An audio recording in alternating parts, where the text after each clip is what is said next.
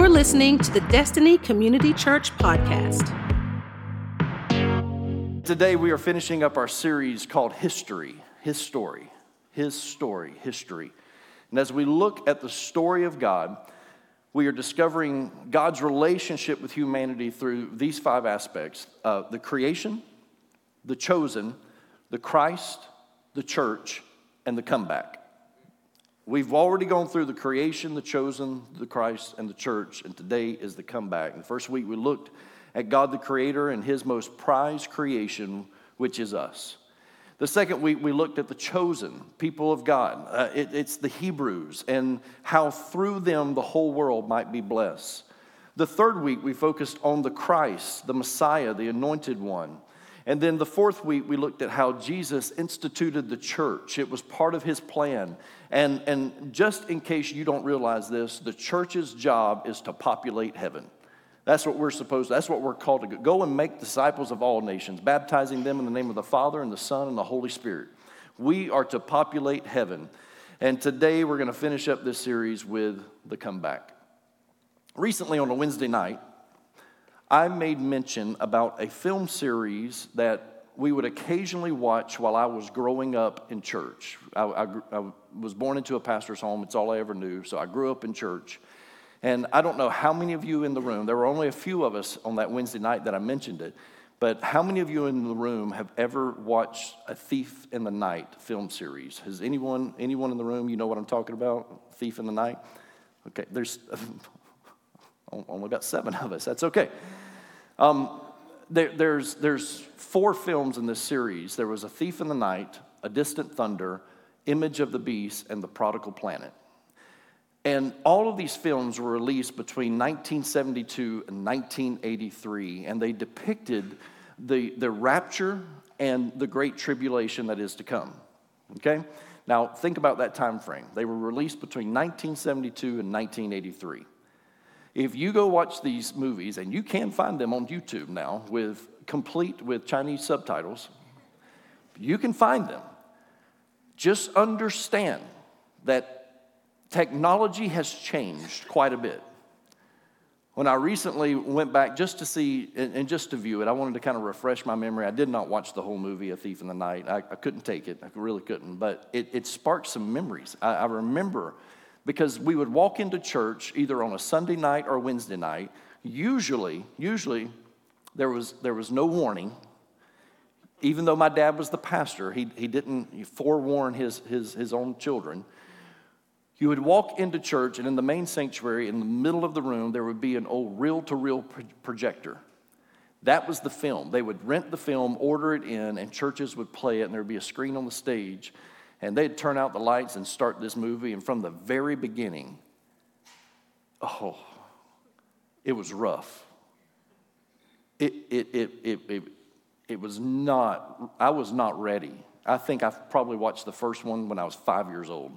And I was not ready for it. It was intense. And these movies would scare the literal hell out of you. Like there's no hell in you when you're done. You're blood bought, because by the end of it, you're ready to pray. And so it was rough. Well, I need you to understand, I'm not here to scare you today. Even though the scripture says some will be pulled from the flames because of fear, that's not my goal today, okay? I'm not here to scare you. I'm not here to bring some end time proclamation to you. I am here to clarify what we as believers should be looking forward to. What I'm going to share with you today is good news to those of us who are believers. And this is what we need to be looking for. I want you to turn to John chapter 14, scriptures that I've taught from many times. John chapter 14. I'll be there in just a moment, but I'm going to go ahead and give you a heads up. And then we're going to go to 1 Thessalonians, which is going to take you a little bit longer to find. So I'm giving you a heads up on that one too. But what I want you to realize is that at the end of Jesus' earthly ministry, when the time had come for him to sacrifice his life for the sins of humanity, he told his disciples that he was going to leave them. This was big news. This was shocking news. I'm not sure the disciples were mentally prepared for what Jesus was telling them. It was traumatizing, to say the least. And for 3 years, Jesus had been everything to them. everything. They dropped everything to follow him. He became their everything. The scriptures say that the fishermen dropped their nets. They left it all behind to come and be a part of the ministry of Christ. And for 3 years, they traveled with him. He was their healer. He was their provider. He was their comforter during times of trouble. He was everything that they needed, and they walked with him, and the whole time they were gleaning from Jesus. He was discipling them because he knew what he was going to do with the church, which I've already talked about it 2 weeks ago. But the question comes, what would they do without Jesus? What were these disciples going to do without Jesus? So sensing their concern and their anxiety, Jesus, in an effort to calm their concerns, he begins to explain. This is where we pick it up. John 14, verses 1 through 6. He says, "Let not your hearts be troubled. Believe in God, believe also in me. In my Father's house are many rooms. If it were not so, would I have told you that I go to prepare a place for you? And if I go and prepare a place for you, I will come again and take you to myself, that where I am, you may be also." Let's stop right there just for a moment. Let's just pause. This is the first mention of a rapture, which means a gathering of the believers, okay?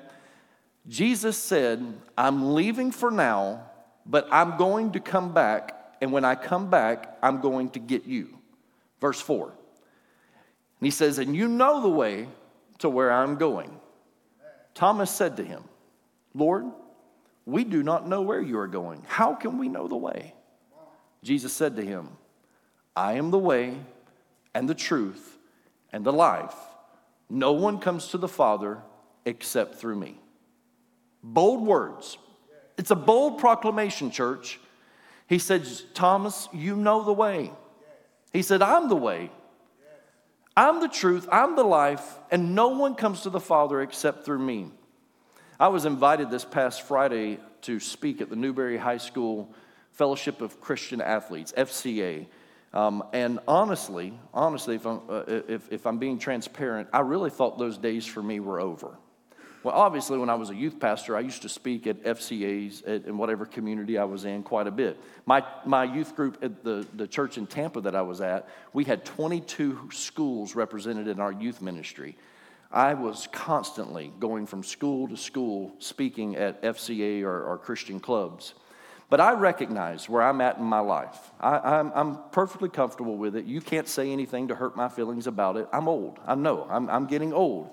And I'm not that young, cool pastor in town. Some people don't think I ever was the young, cool pastor in town, but I was young at one time, okay? I'm not that guy. I get it, and I completely understand using younger pastors and youth pastors that are more relevant to our high schoolers, and so I get it.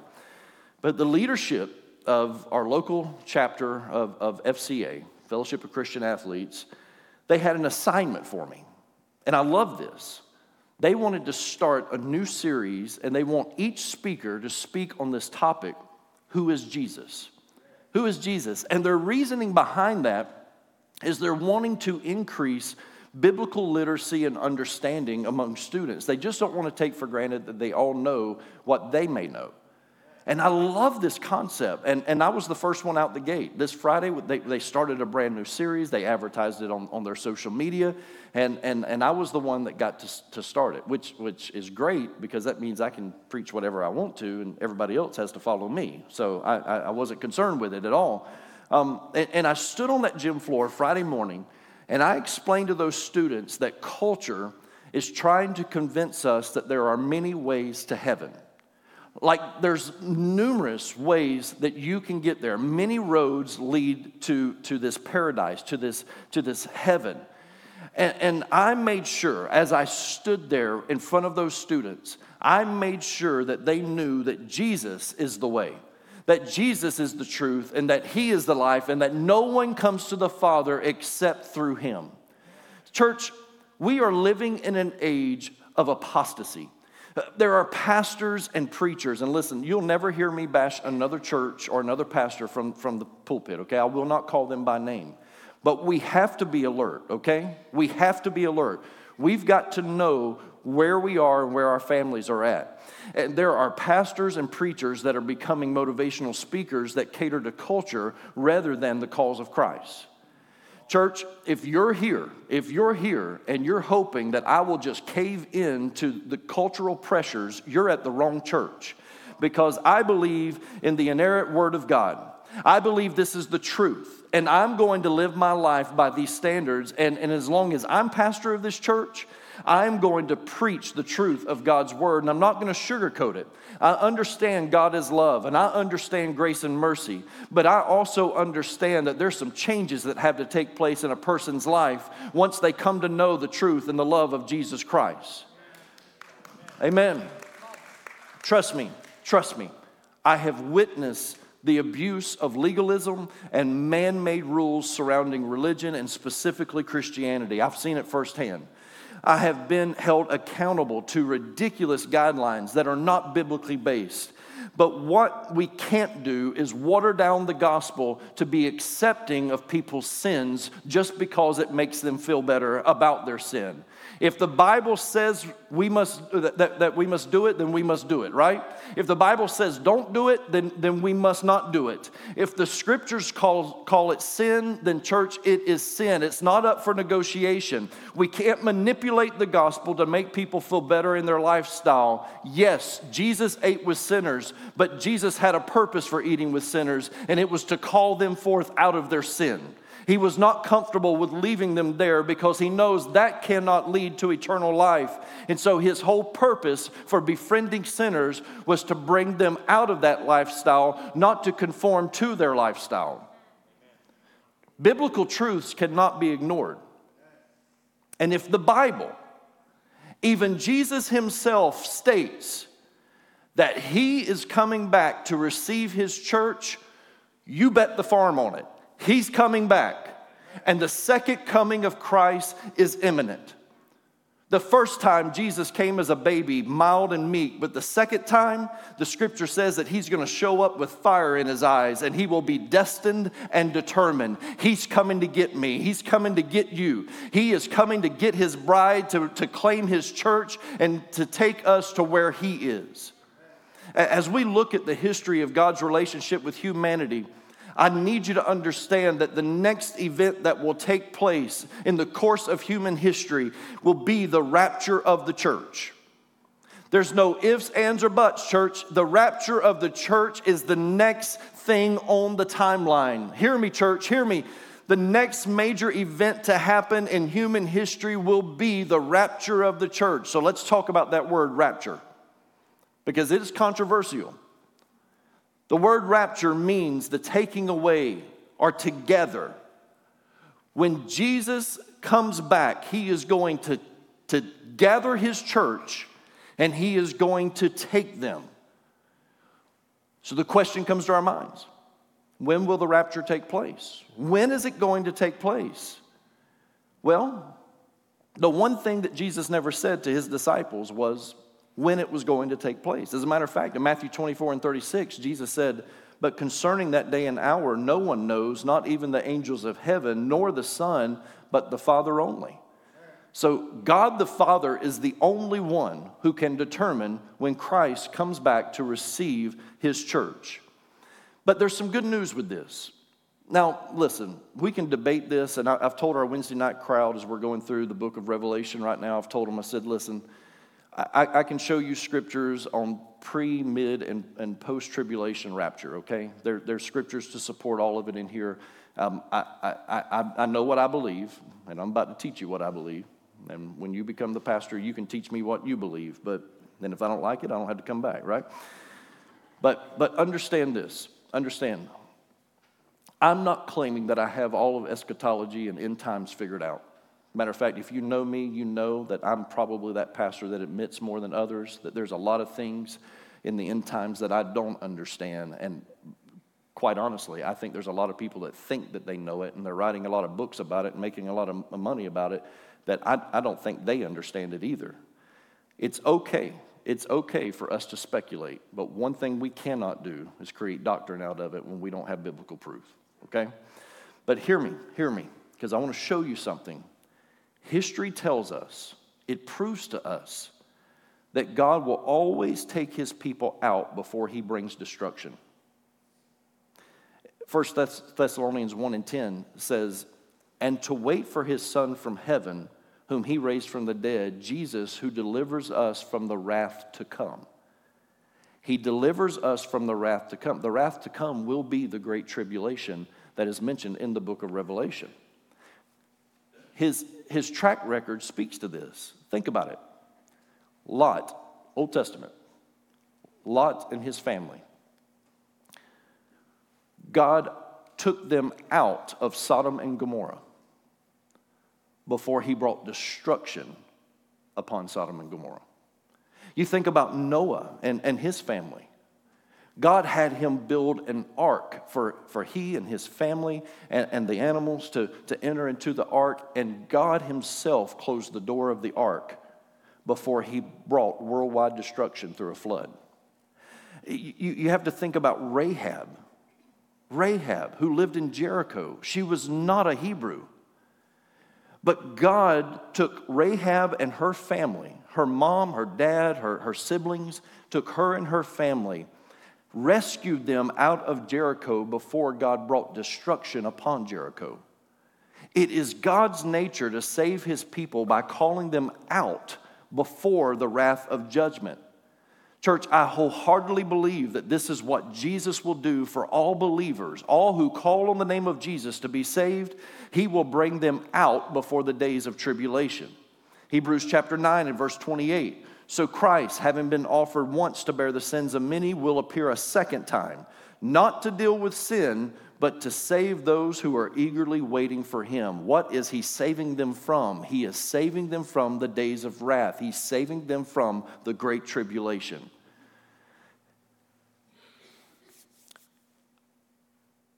I know where some of your minds are at right now, and I'm going to deal with it in just a moment, okay? I promise you, I'm not going to leave you hanging there.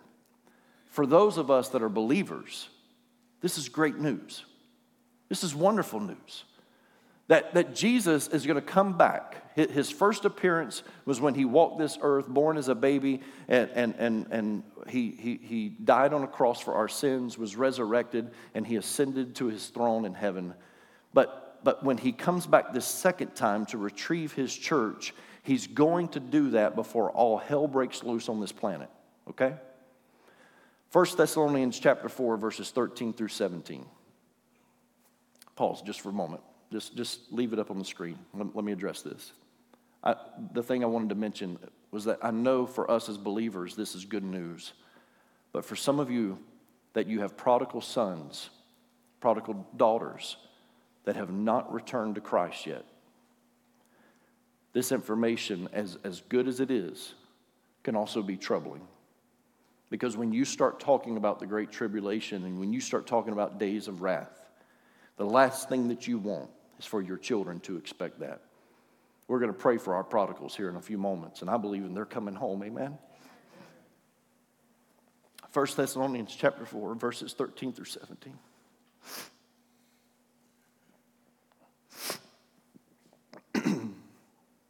Paul writes, he says, "But we do not want you to be uninformed, brothers."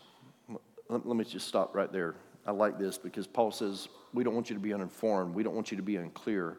With this subject I'm about to dive into, Paul says, I don't want you to be ignorant of what will happen. So Paul brings some clarity to it. But we do not want you to be uninformed, brothers,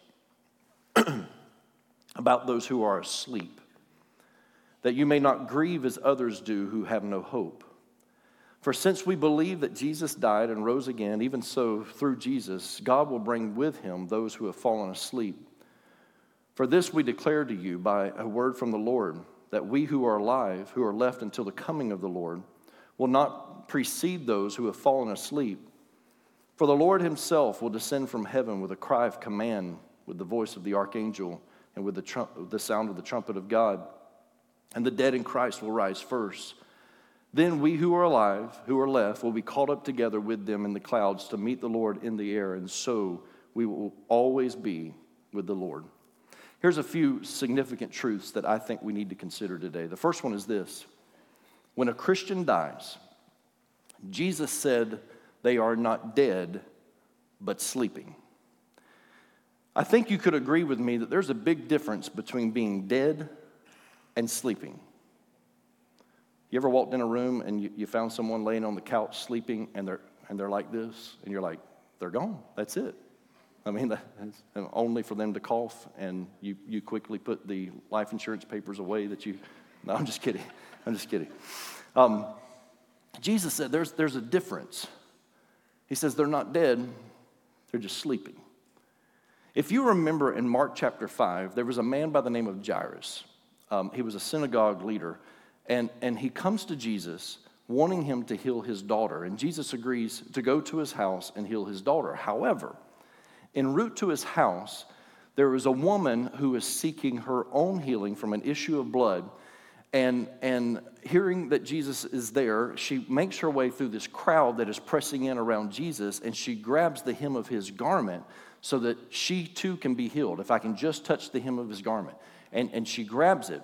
At the moment she grabs it, Jesus feels this healing virtue flow out of his body. He stops, and in the middle of this crowd, he says, "Who touched me?" His disciples look at him and say, "Are you kidding us? Look at how many people are standing around. How are we supposed to know who touched you?" And eventually he searches her out and he brags on her faith. But while all of this is happening, people come up to them and they tell Jairus that his daughter is dead. While Jesus seems to be wasting time trying to find someone and identify someone that just touched his garment, just touched his robe, Jairus' daughter dies. They continue their walk. They proceed to the house of Jairus, and when they arrive there are people who are weeping and wailing loudly, just mourning, as they most likely should. In what appears to be an insensitive moment in Scripture, Jesus said this in Mark 5:39. Now listen, it says, "And when he had entered, he said to them, 'Why are you making a commotion and weeping? The child is not dead, but sleeping.'" Understand this, church. They checked her pulse. They probably held their finger underneath her nose to see if it was breathing or not. This girl, by our standards, was dead. But when Jesus saw her, he said, "She's not dead, she is only sleeping." Obviously, Jesus does not see death the way that we see death. Here's the concern. While we are waiting on the return of Christ, what happens when our friends and our family members who believe die? That was the question. That's what that's rather what Paul was having to address. Paul was having to say, I need you to stop worrying about those who are in Christ, who have found him to be their Lord and their Savior. You don't need to worry about their eternity. They were really concerned about if they die before the return of Christ, will they be included? Will they miss his return? Or here's the big question. What if I die? Hey, Paul, what if I die before he comes back? What if I die before his return? And Paul said, I don't want you to be worried about this. God's got all of this figured out. How many of you are thankful God's got it all figured out? Man, even when I don't have a clue, God's got it all figured out. With all of my questions, 1,000,001 of them, God has the answer for every one. Whether he shares it with me or not is none of my business. But God has the answer. And then I love this. Paul said, and about those who have gone on, those who have gone to sleep in Christ, he says, I want you to grieve, but I want you to grieve with hope. You see, church, there's a difference in grieving with hope and grieving without hope. I lost my father over 3 years ago. There's still days that I find myself grieving. I do. But I grieve with hope. I do. I grieve with hope. I said this at my dad's funeral, and I think it bears repeating right now, but there's only one lie that my dad ever told me that I'm aware of. Only one lie that he ever said. And he didn't just say it to me. He said it to everybody he came in contact with. My dad always said that he was never going to die, that he was going in the rapture. He wholeheartedly believed it. Well, let me tell you, my dad is not dead. He's just asleep. And he's going in the rapture. I promise you that there is going to be something that takes place when my dad hears that trumpet sound. Now listen to this. Listen to this. When Jesus returns, those who are asleep are coming back with him. Listen to what Paul wrote again, 1 Thessalonians 4:14. For since we believe that Jesus died and rose again, even so, through Jesus, God will bring with him those who have fallen asleep. This is important. Those who have fallen asleep, they have passed from this life, they are going to come back with them. If your loved one called upon the name of Christ to be saved, they are already with him, and they will return when he returns. 2 Corinthians 5:8 says, yes, we are fully confident, and we would rather be away from these earthly bodies, for then we will be at home with the Lord. You see, to be absent from this body is to be present with the Lord. But what you have to understand is that you cannot get there in your current mode of transportation. It doesn't work. You can't get there in your current mode of transportation. I'm a Jeep guy. If you've known me for very long, you know that I'm a Jeep guy. I currently own my third Jeep. My first Jeep was a 2007 Jeep Wrangler two-door. My second one was a 2007 four-door JKU. I'm now on my third Jeep, and it's a Gladiator. Some of you don't claim that they are Jeeps, but they are. But my last Jeep before I bought this one, it was a good Jeep. It was running good, but it had 228,000 miles on this thing.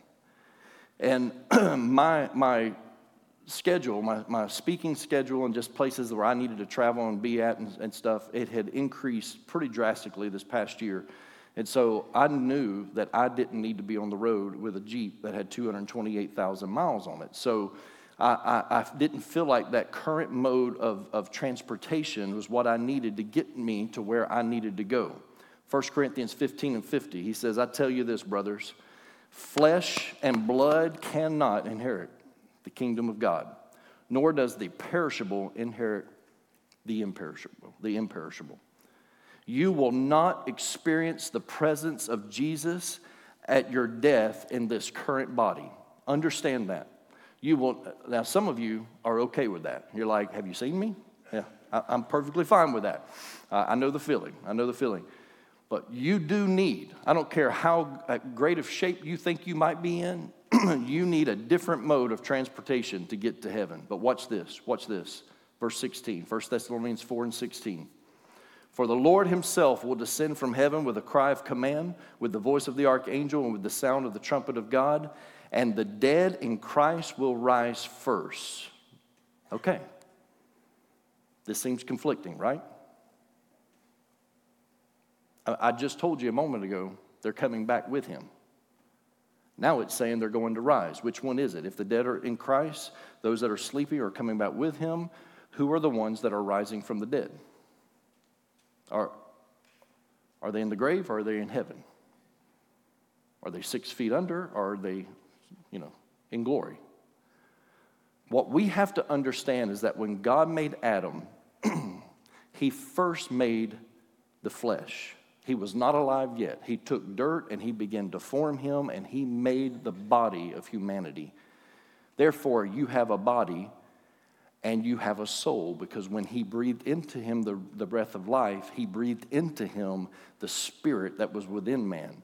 The body needs the soul to live, but the soul does not need the body to live. Does that make sense?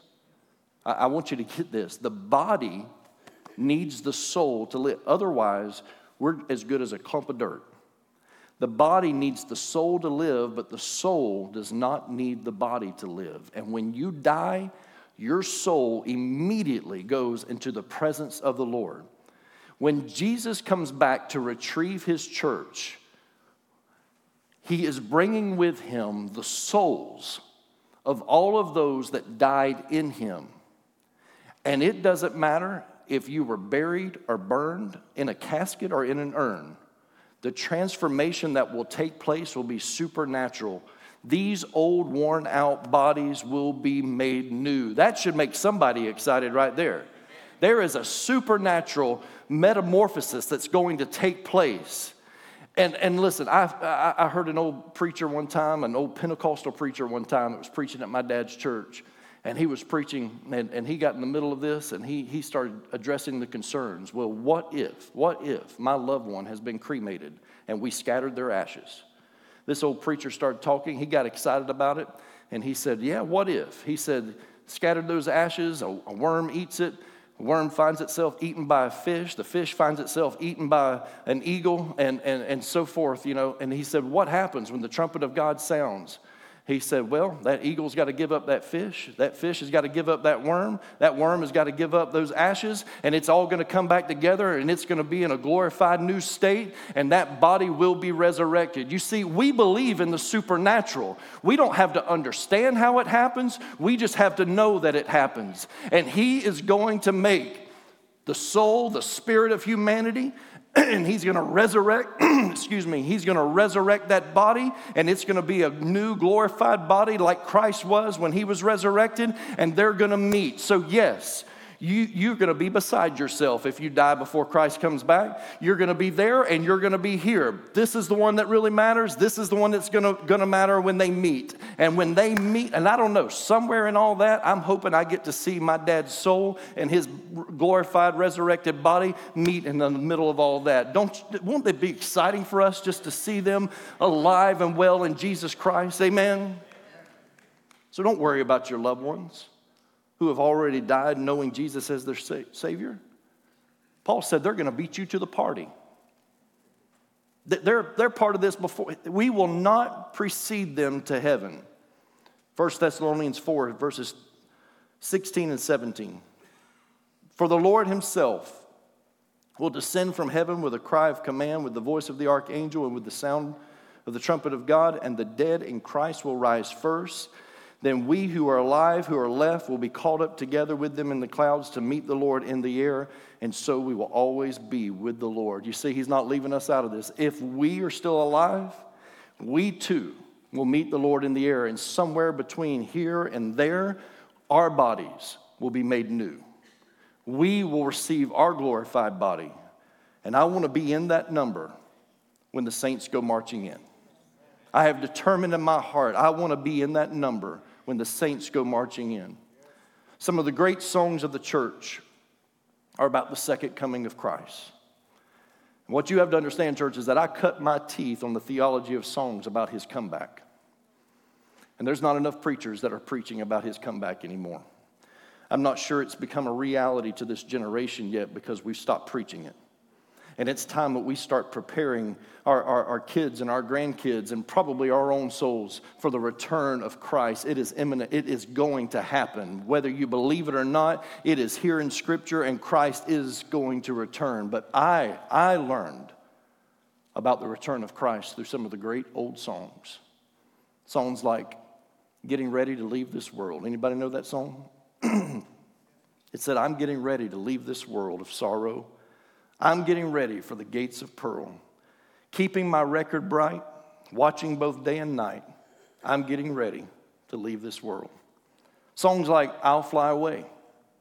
Some glad morning when this life is over, I'll fly away. Actually, we didn't say over. It was O''ER.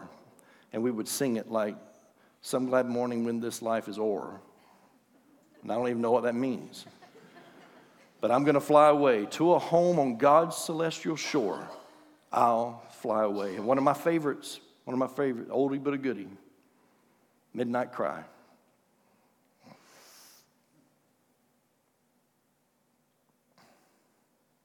It says, Tim, I had every intention of singing this. There is no way right now, brother. There is no way. The word said, when Jesus steps out on a cloud and calls his children, the dead in Christ shall rise to meet him in the air. And then those that remain will be quickly changed at the midnight cry when Jesus comes again. Listen, you can spend your days arguing eschatology and end times all that you want to.